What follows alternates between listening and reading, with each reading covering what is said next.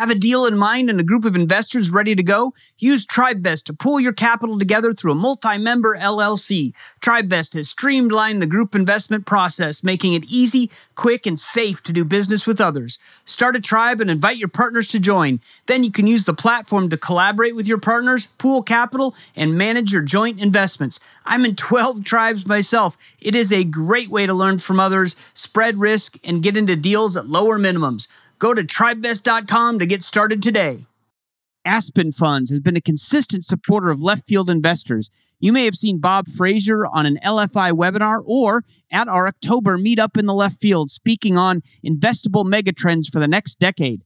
Whether you're an accredited investor interested in mortgage note funds with a 10-year track record or other macro-driven alternative investments such as industrial, oil and gas, multifamily, or retail, the Aspen Funds team is keeping track of the economic trends and co-invests on every deal right alongside you.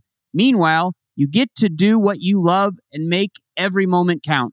Download their free economic report today at aspenfunds.us/LFI.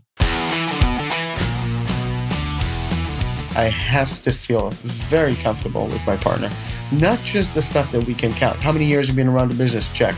How many people work for your corporation? Check. Way beyond that, okay? What sort of a character this individual is going to be? And it's wonderful when things are easy and things are going well. Everybody's great. You really check and you test your partners when things starts going sideways. That's when the real character shows up. Hello, left fielders. Welcome to the Passive Investing from Left Field podcast. Our community is focused on networking and education to help people invest passively and think differently. Let's go. This is Eric Sussman from Clear Capital, and you are listening to the Passive Investing from Left Field podcast. I'm excited today to have Joe Berko with us. He is the founder and CEO of Astor Realty Capital. He's been in commercial real estate since at least 1995, and he's currently focused on a few things: development, multifamily, hospitality, retail, office, and industrial. So we're going to get to as much of that as we can. But Joe, welcome to the Passive Investing from Left Field podcast. Thank you very much, Jim. Great to see you again. It's been a little while. I think last time we met was in my neck of the woods in Fort Lauderdale, and it was always great to reconnect. Yes, it's great, and we had a great time in Florida, and hope to get down there again at the end of this year for another one of those. The way I'd like to start is I'd love to hear your journey. How did you get interested in finance, commercial real estate, and then how did you end up as a syndicator of real estate deals? Wonderful. Great question. So the origins. So I'm from Israel, born and raised, came here in 1994. And after doing it for about a year, doing all sorts of odd jobs, as those of us who kind of like, coming off the boat, moving company and taxi service and you name it. I found this little ad about doing rentals in a small office in Queens, and it was the first time that I found myself kind of like dressed nice and tucking my shirt in my pants and buttoned down, and it feels nice, and I really enjoyed it. So I've done that for a good number of months, and I had a couple of insights about it. I really like what I'm doing. I was interacting with people. I was doing, sales and helping folks, get there into their, apartments. I like the chase. I like the excitement about, is the deal going to go through, and that sort of a thing, the competition. I really enjoyed it. But I also recognized that I like the larger avenues. Just around that time, my local community college called Baruch College in New York City just started a real estate degree, a 4-year real estate degree called Real Estate and Metropolitan Development. And I immediately jumped on board and signed up. So, it became kind of like my journey started from there into the world of commercial real estate. After 4 years, I've graduated, but at the time it was just around 9/11. So you can imagine New York City was fairly depressed, right? Yeah. Companies were leaving the cities downtown below 14th Street. You couldn't even cross downtown below 14th Street. the air was not safe. Across the street from where I used to live years later, there was literally a tank. It was a few blocks away from Ground Zero, World Trade Center. So things were really iffy in New York City. So I just graduated. Here I am, graduated with this fancy degrees, real estate metropolitan development, where we've learned everything about zoning and development and law and finance and all this good stuff, but you just couldn't find a job. And so I went back to what I was doing prior to that. And I signed up with a group called Citadel. And I was doing real estate financing investments, for investment sales building, financing large commercial buildings. I've done that for a good number of years, but the shop was focused only on finance. And that division was focused only on real estate finance. One of my clients came to me and said, hey, you know what? I decided I don't want to finance the building. I want to sell the building. And so I signed him up and I took on an exclusive first time ever to sell a commercial property. I've done that well, recognized that I can actually, utilize both, utilize investment sales and financing. A couple of short years after that, I opened up my own shop, Berko and Associates. And for a good number of years, so almost about 18 years, the shop was focused mainly on investment sales, structured finance, and syndication and advisory. So we would help, large companies, public companies, raise capital, buy their assets, sell their assets, mainly large-scale buildings, office building in New York City, retail condominiums, hotels, conversions, land for development. Quite interesting. And you can imagine New York City is probably one of the most competitive markets, possibly one of the most competitive markets in the world. Certainly not a market for the faint of heart. And so made a lot of connection. And just, we've done really well. I think the height of the company, we've had about 25 different associates that was working under my umbrella. Some were focused solely on finance. Others were focused mainly on sales. And I would focus mainly on raising capital for various companies. There's one little story I want to share with you. Early on in my career, my second assignment was a portfolio of 11 buildings uptown Manhattan, 11 buildings. And, it was kind of like, I was very proud of that assignment. It was early on in my career. And many groups at the time were chasing this portfolio and trying to buy it. Eventually, after what we call, like a beauty contest, right? When all sorts of buyers are walking through the properties and they're trying to dazzle the brokers and all that good stuff. We circled around two final bidders. And it was Friday afternoon, and one of the bidders wanted to do one more round before they'll actually put their final bid. And then at that time, he gave me a proposal, and we shook hands on it. And I said, under those terms and that price, the property is yours. And so he looked at me, and I remember he said something that really struck with me, and it gave me kind of like my towel, right? And he said, Joe, you're doing this business. I just want to say, when you shake hands here, your name, your reputation really makes a difference. He used a word that we use in Hebrew. It's called Shem Tov, good name, right? There's a saying, like, it's better to have a good name than to have, good fortune. So your name goes a long way. And that's sort of like crystallized for me how to be. So I believe in marathons. I believe in, doing what's right for you, for your clients. Always put your clients first. And that's sort of like the origins of how I started. Years later,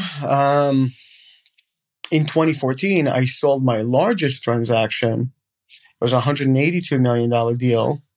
It was a very, very tough deal. I sold a large office building. The transaction gained me a good amount of notoriety in the market, lots of articles. CoStar nominated me for Power Broker of the Year in New York City. Wow.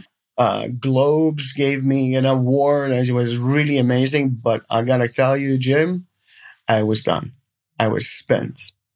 I used to say, I specialize in tough cases, right? It was a very, very tough deal. It was one of those transactions that was on the market for a little bit of time, quite some time. The seller was super tough, very, very hard to make up his mind on anything, trying to negotiate a 60-page contract with somebody who constantly changes his mind. It was a tough deal. The buyer was tough. They were bringing the first Moxie hotel to New York City. They wanted to convert the office building. It was super challenging. At the end of that, I lovingly say, I sort of like cried all the way to the bank, and I've taken a seven figure check all the way to the bank. But I also knew that it was sort of like, I'm done. And so I've taken some time off and asked myself where it is that I can actually make a difference, and what makes me, what gives me sort of like, where's my passion? Why am I doing what I'm doing? And so I morphed the company from an advisory firm into private equity.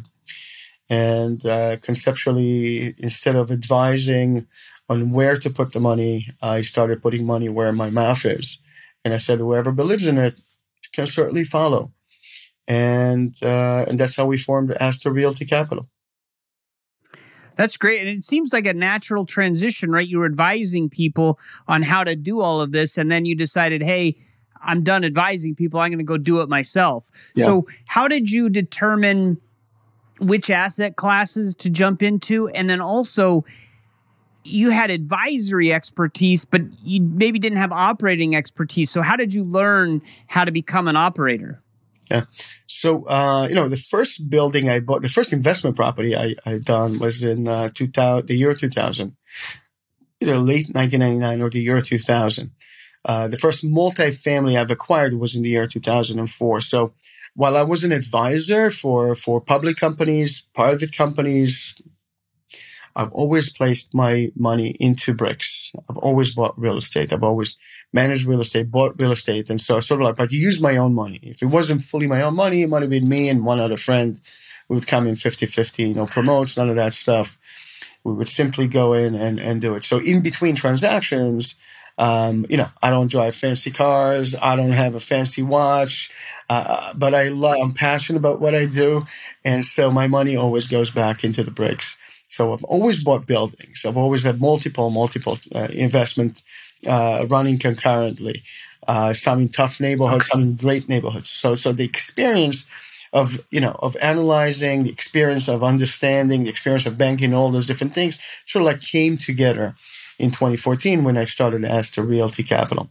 I forgot to mention that I was also an advisor for the state of New York from 2009 until 2018, until I left New York City to live in Miami.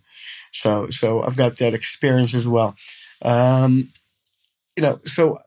Which properties and which assets I like, I'm agnostic. The way we run Astor Realty Capital, essentially we're focused on really a location that we want to be, and within that location, which is the most needed asset class, right? And it changes from one location to the next. And I'll give you a good example. We've entered in late 2002, we've entered into a fantastic hotel transaction. It's called the Caesar Republic. Caesar Republic is essentially the first non-gaming Caesars in the United States. And that we're going to be the first one being built in Scottsdale, Arizona. Now, Scottsdale, Arizona, in my opinion, was getting a little bit overbuilt on the resi side. It was just a big expansion. Everyone was building, lots of demand. Rents was jumping year over year. You could see that. You can also see kind of like the amount of product that's coming online. So while I love Scottsdale and I love Phoenix and I want to put more money in it, I didn't want to be in residential. I felt that it's getting a little bit too saturated for my taste. It wasn't that long after, 6-9 months after, you started seeing that prices and rents are actually starting to shrink, and prices of multifamily, single family was actually scaling back to the tune of 15 to 20%. And so while we love the market, I don't love the market at that particular period of time for multifamily. However, the dislocation as it comes down to lifestyle hotels, which is what Caesar Republic represent, essentially made a lot of sense. So it's not just an asset class because we're agnostic to asset classes. It's essentially where we want to build what. That's fascinating, right? So if I understand this correctly, you determine a market like Phoenix, that you're interested in that market, and you look at it and determine, here's why I'm interested. It's poised for growth. This and this is going to happen. And then you look at the asset classes. Well, multifamily is overbuilt or overdone, or too many people are in it, too competitive, whatever the reason. So maybe now I'm going to do hotels. Is that kind of how you approach it for other cities as well? Absolutely. Everywhere that we look, there's some markets that we know that will be resilient in any segment, in any particular segments. We have good examples that I'll share with you in a moment. But if you look at Phoenix, and if you look specifically at Scottsdale, you're seeing a couple of things. First, you're seeing exponential growth of industries, movement, right, from other towns and from other states into Phoenix, right? So we're seeing job opportunities. We see, more and more movements. We see great quality of life. We see fairly good income levels, and the individuals that are coming down with income levels that are great there. We're also seeing, the amount of construction starts. So we're starting to track construction starts because we love multifamily. We have a lot of it, right? About 60, 70, 65% of our portfolio is multifamily. But when you look at construction starts, you also start to notice that the amounts are not necessarily going to be easily absorbed. So, for example, Phoenix, if you're looking forward into this year, the growth is about 30%. The growth in construction starts, the amount of units coming online, it takes a while, close to 30%. It takes a while for it to get absorbed. And so what other things are missing? So in my opinion, what was missing was more lifestyle hotels, because usually they come with great restaurants, great places to hang out, venues for corporate events, all kind of different things. And so, when you have this push of population, you need something different as well. So, that was a great opportunity. We teamed up with a wonderful, wonderful partner, Rick Hoffman of RCW. Folks have been around the block for about a good 45 years. That's the other thing that we look for, which is probably the intangible part. Who's going to be our partner? Who's going to be building? Who's going to be managing the day-to-day? Because we manage the month-to-month, right? We look at the major decisions. And so that's sort of like, the secret sauce of how we do and what we do.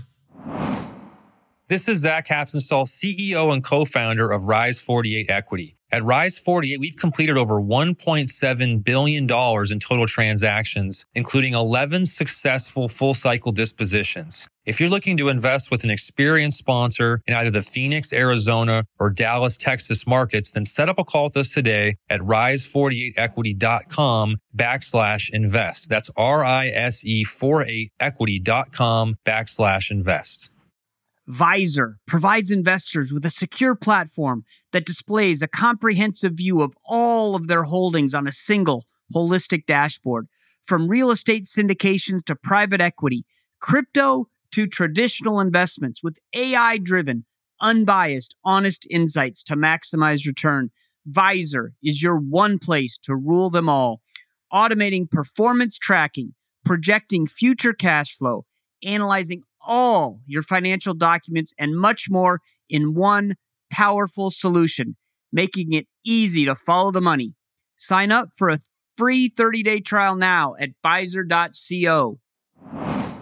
I want to go back to, so in Phoenix, right, you determined that the market was there, but maybe multifamily wasn't where you wanted to be. You wanted these lifestyle hotels. It makes perfect sense. How do you know how to manage that asset, right? If you're 60, 70% multifamily, I assume you have the bulk of your expertise there as a company. So how do you, is that where the partner comes in and they help you manage it? Or do you have experience in hotels? I know when I look at an operator, if they're not an expert in the asset class, but they're offering that asset class, I want to know, okay, how are you going to become an expert? So how do you do that with different asset classes? Absolutely. Great question. So what we do when it comes down to equity, when we invest in equity, we always choose great operating partners.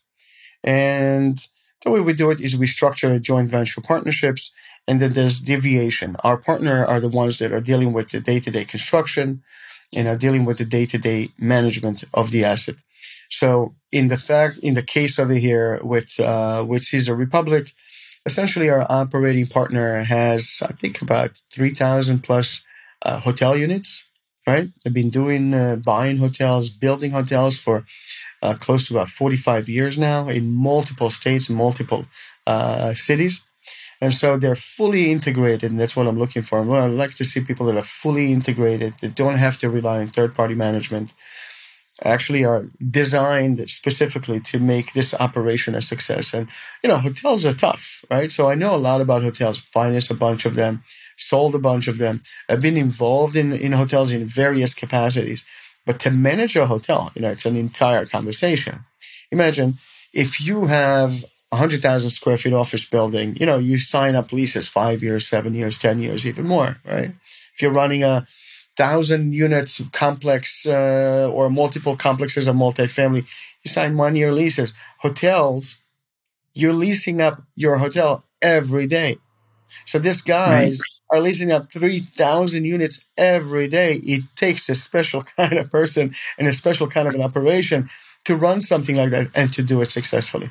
And so, that's one area that we look very, very carefully to make sure that we have not just great partners, but also, folks that have really depth and experience when it comes down to operation. And so we show up with the capital, we show up with our expertise, and we sort of, like how we say, we manage the month to month while our partners manage the day to day. And I like how you characterize that you're managing the month to month and they're managing the day to day. So when you're looking for these partners to invest with, right?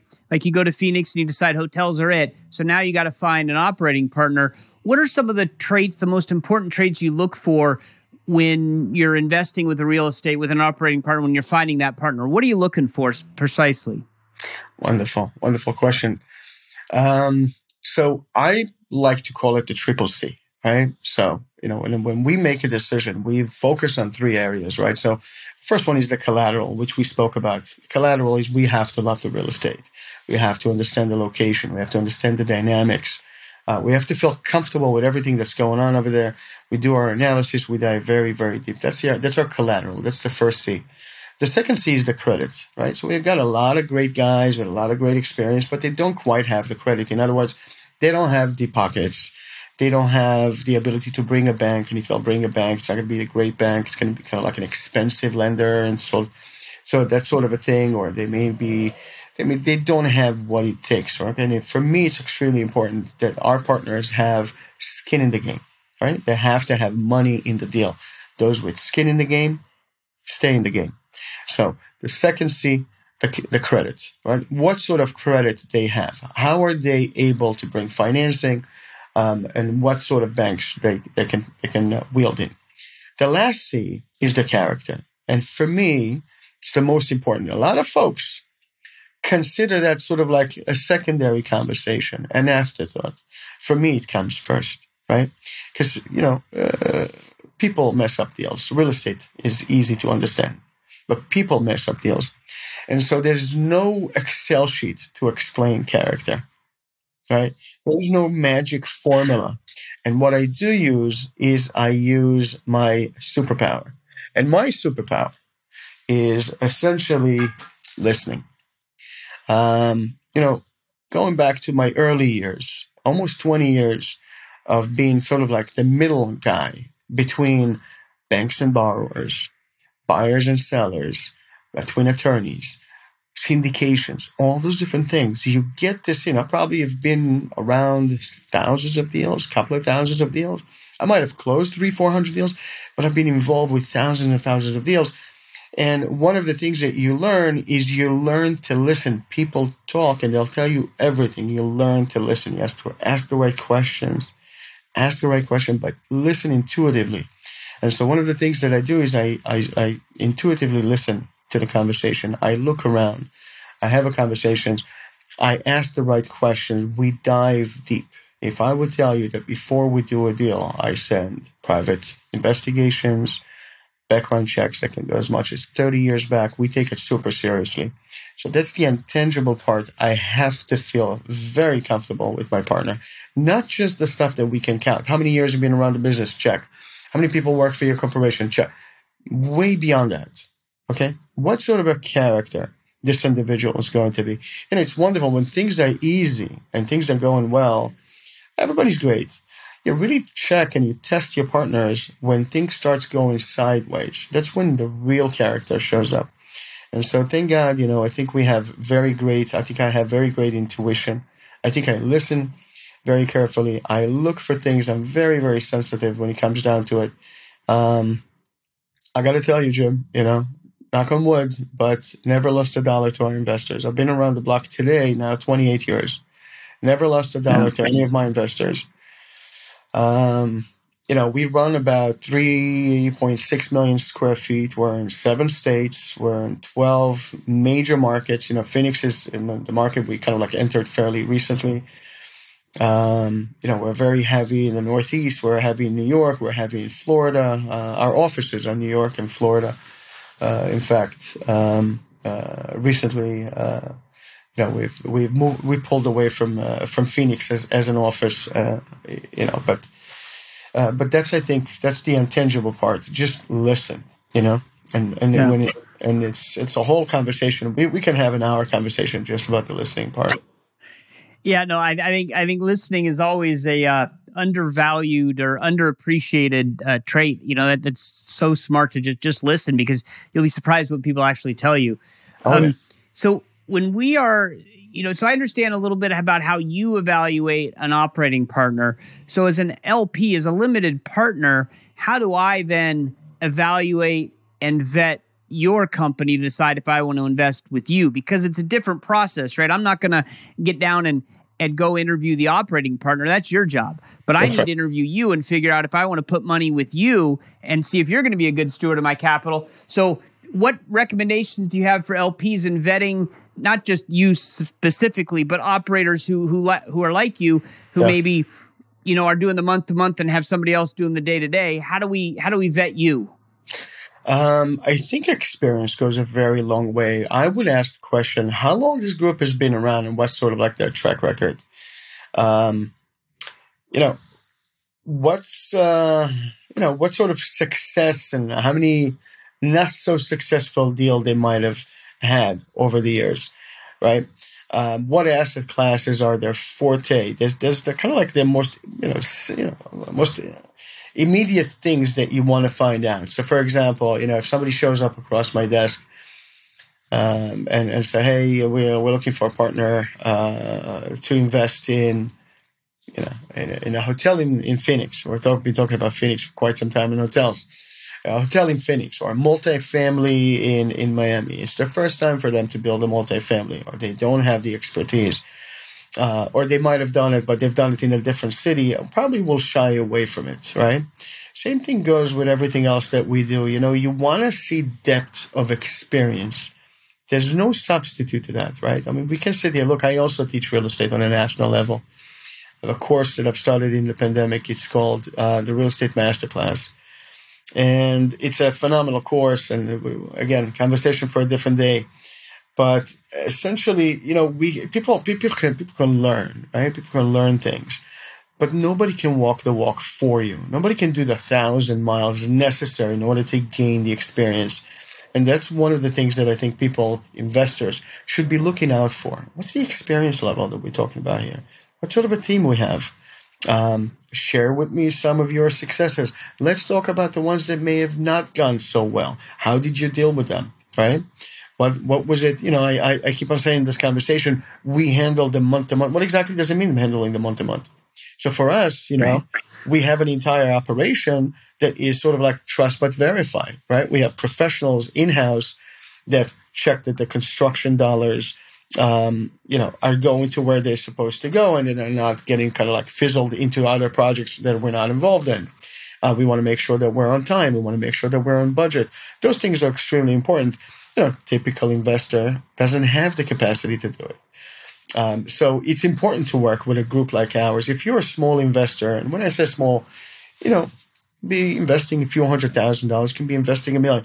Essentially, if you're not a professional investor and you don't have the tools necessary, you're sort of like blinded. You're getting information from sort of like, the cat that's supposed to watch the milk. So I think that the kind of like working with a professional group like Astor Realty Capital, and there are others that are good. Helps out. First you have economy of scale, and you have somebody in your corner watching your capital. And then collectively we have what we call collective bargaining. Instead of showing up with $100,000, we show up, with millions and millions of dollars, so we can control how the ship is going to go. So I think those things are very important, and that's something that I want to kind of like make sure that push across to the investors that are watching this podcast. Yeah, no, that makes complete sense. So where do you see the market heading now? I mean, there is so much uncertainty in the market with interest rates, with, supply chain catch up, the war in Europe. There's so much going on. Where do you see the market going? Yeah. And what investment strategies are you looking to go after in the current market and wherever you see it going in the near future? So where do I think the market is going? And I think I'll probably surprise a lot of people because it's quite contrarian to what's out there. But this is now my fourth, possibly fifth cycle, right? Started in 1995 when we were coming out of a very long cycle. In markets, markets are cyclical. Real estate is cyclical. But I believe we are watching the bottom. We're at the bottom. And I'll use some statistics to kind of like defend my position. So if you look across the United States on the real estate sector, all across all sectors, right, multifamily, office, everything combined, across all states, all cities, real estate is down 15.2%. Now, compare it to the worst possible cycle that you can remember, which is 2008, 2007, across the board, it was around 20% drop. Now, don't get me wrong. Some sectors, such as mainly office in the Northeast, office in New York, office in Boston, Chicago, office in Los Angeles and San Francisco, an area like this, is going through an entire level of pain, a very, very different level of pain, right? We've seen drops of 45%, 50%. We've seen drops larger than that in valuation. But across all sectors combined, it's a 15%. In the worst possible recession, it was around 20. We're not facing the worst possible recession. We're doing fairly okay, moving away from an 8.5% inflationary environment into now a 5.5%. Employment is still doing good in comparison to where we are, if we want to consider it to be a full recession. What we're seeing is a significant pullback of banks, right? Moving away from lending with a lot more stringent underwriting criteria. So there's dislocation. There's less capital available because of that. The rampant interest rate increase over the last year have caused valuation to erode, right? They've caused a significant impact to those who are not ready. All those folks that have taken short-term adjustables, sort of like, bought assets at unrealistic entry points, 2.5 caps and 3 caps and so on. So those that have entered into those risky situations find themselves in very tough areas. So there's going to be a good amount of pain over there. But essentially, I believe we're looking at the bottom of the market. Where do we pivot from here? For us, we play in 3 different strategies, right? We deploy capital into 3 different strategies. It's equity. It is preferred equity, which is reducing risk a little bit, and credit, right? So lending. Our lending platform is we're about to launch a very significant lending platform right now in order to supply capital to best-in-class operators, developers that are looking to build, that are looking to acquire, renovate, and occupy, and stabilize certain assets. And I think that that's an area where we can achieve equity level return while reducing the risk quite significantly. So we're looking into a fund right now that's going to launch, probably going to be around $120 million. Fund one that's going to be focused exclusively with debt.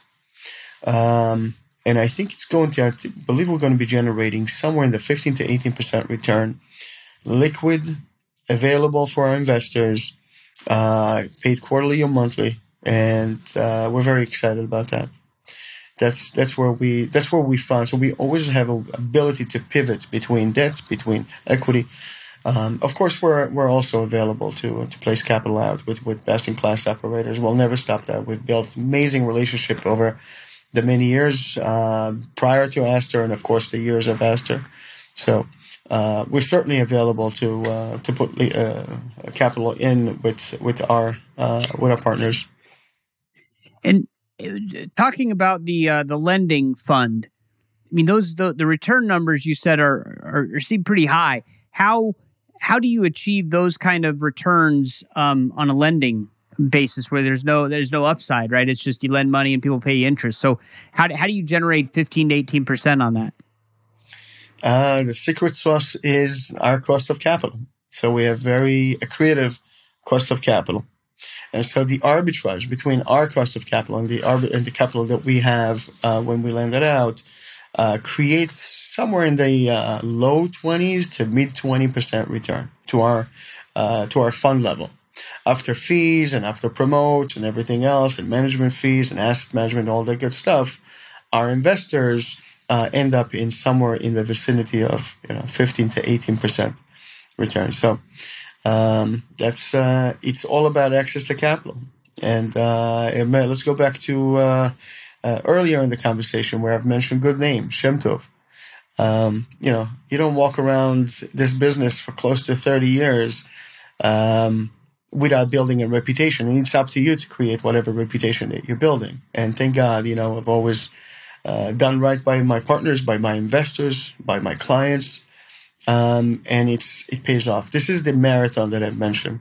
So those of you who are out there thinking about entering into the business, if you're new in the business, it doesn't have to be real estate, whatever business it is, the marathon eventually will pay off. It always pay off in the long run, right? And it takes a while. It takes a while for those things to turn around. So today we have, very, very deep partnerships and very deep sources that believe in what we're doing, have been with us for many, many years, and are eager to supply us with the sources of capital that are creative for our business to continue growing. Right. Interesting. Well, thank you very much. This has been fascinating. If listeners want to get in touch with you or learn more about Aster Realty Capital, what's the best way they can do that? So first of all, our website, asterrealtycapital.com. My cell phone, it's 347-262-4118. Each and every investor that we have, and we have hundreds and hundreds, always speaks with me at one point or another. They may go through my team first, but eventually to onboard an investor, I always make sure that I find the time, whether it is 10 minutes, 15 minutes, or half an hour, but we do spend some time together to understand each other. It's extremely important to me. jb@asterrealtycapital.com is my email.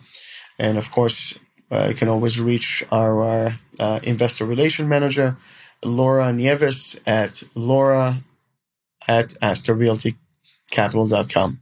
So that's who we are. We're institutionally backed. However, we always operate as a boutique company. We'll never lose that flavor. That's fantastic. And I will put all of that in the show notes. So if you're driving in your car, you don't have to pull over and write all that down. I think it's fantastic that you give out your cell phone number so people can reach out directly. This has been an awesome episode. Thank you so much for coming on, and we look forward to hearing more from you in the future. Thank you very much, Jim. It's always a pleasure. Take care. Thank you. It was fun talking to Joe. Really appreciate him being on the podcast. A couple of things that stuck out. He talked about he was an advisor first and then became an operator, which gave him a lot of experience. And that gives you some confidence when you're thinking about investing with him, that he has all this experience going back to 1995, but a lot of it was advising others. And since 2014, he's been investing on his own, although he had done that the entire way a little bit. So it just gives you a little bit of extra confidence. I liked hearing that. I really thought it was interesting on how he finds investments, right? He picks a market. Phoenix is the one we talked about. And then he looks at the market and says, okay, this is a great market. I want to be in it. But what do I want to be in it to do? Because he's not just focusing on one asset class, he's focusing on different asset classes. He can go into a market that he thinks is fantastic and then pick an asset class that really fits his needs. And I just think that's a unique strategy. Hadn't heard of that before, because most of the operators we deal with, they're either multifamily or they're self-storage or they're hotels, but they don't do all of the stuff, so they're not as market focused as he is. So I thought that was really interesting. And then when he's choosing his operating partners, his JV or his operating partners, character comes first. And that seems basic. Of course, you want character, but really, you got to go after that and find that, because there's some people that are promising great returns and they might not deliver. But if you're investing with people of character, then they are going to, be concerned about their character and their reputation. So they're not going to put you, hopefully, in deals that they aren't confident will succeed. Now, everyone's going to have a bad deal here or there, but if you invest with character, that makes a huge difference. And Joe also said, listen.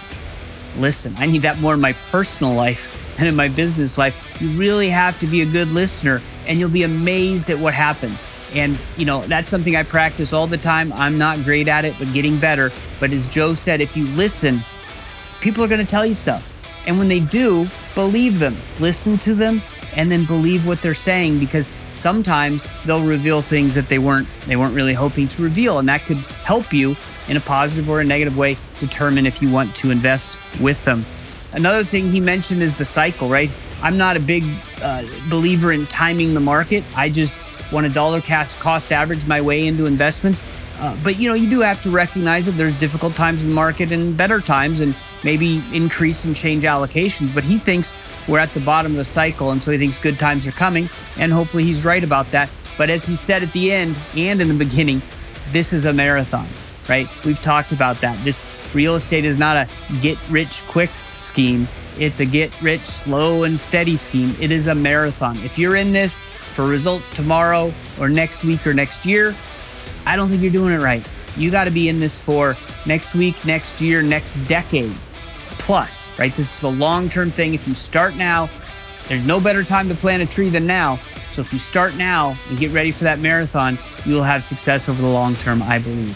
So that was great with Joe. Thank you very much. We're going to keep on watching Joe and see what he does next. That's all we have for this time. We'll catch you next time in the left field.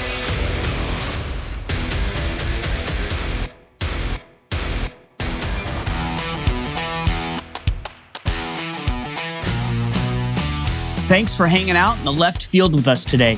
If you are interested in becoming a left fielder, you can find us on the World Wide Web at www.leftfieldinvestors.com and click the subscribe button to join our community. If you enjoyed the podcast, please subscribe to the show on your podcast player so you don't miss an episode. If you really enjoyed the show, a review on Apple Podcasts or wherever you listen to podcasts would be appreciated. Thank you for listening to the Passive Investing from Left Field podcast. If you enjoy the show, please go to Apple Podcasts or wherever you listen to podcasts and rate and review the show. This show is for entertainment purposes only. Nothing said on the show should be considered financial advice. Before making any decisions, consult a professional. This show is copyrighted by Passive Investing from Left Field and Left Field Investors.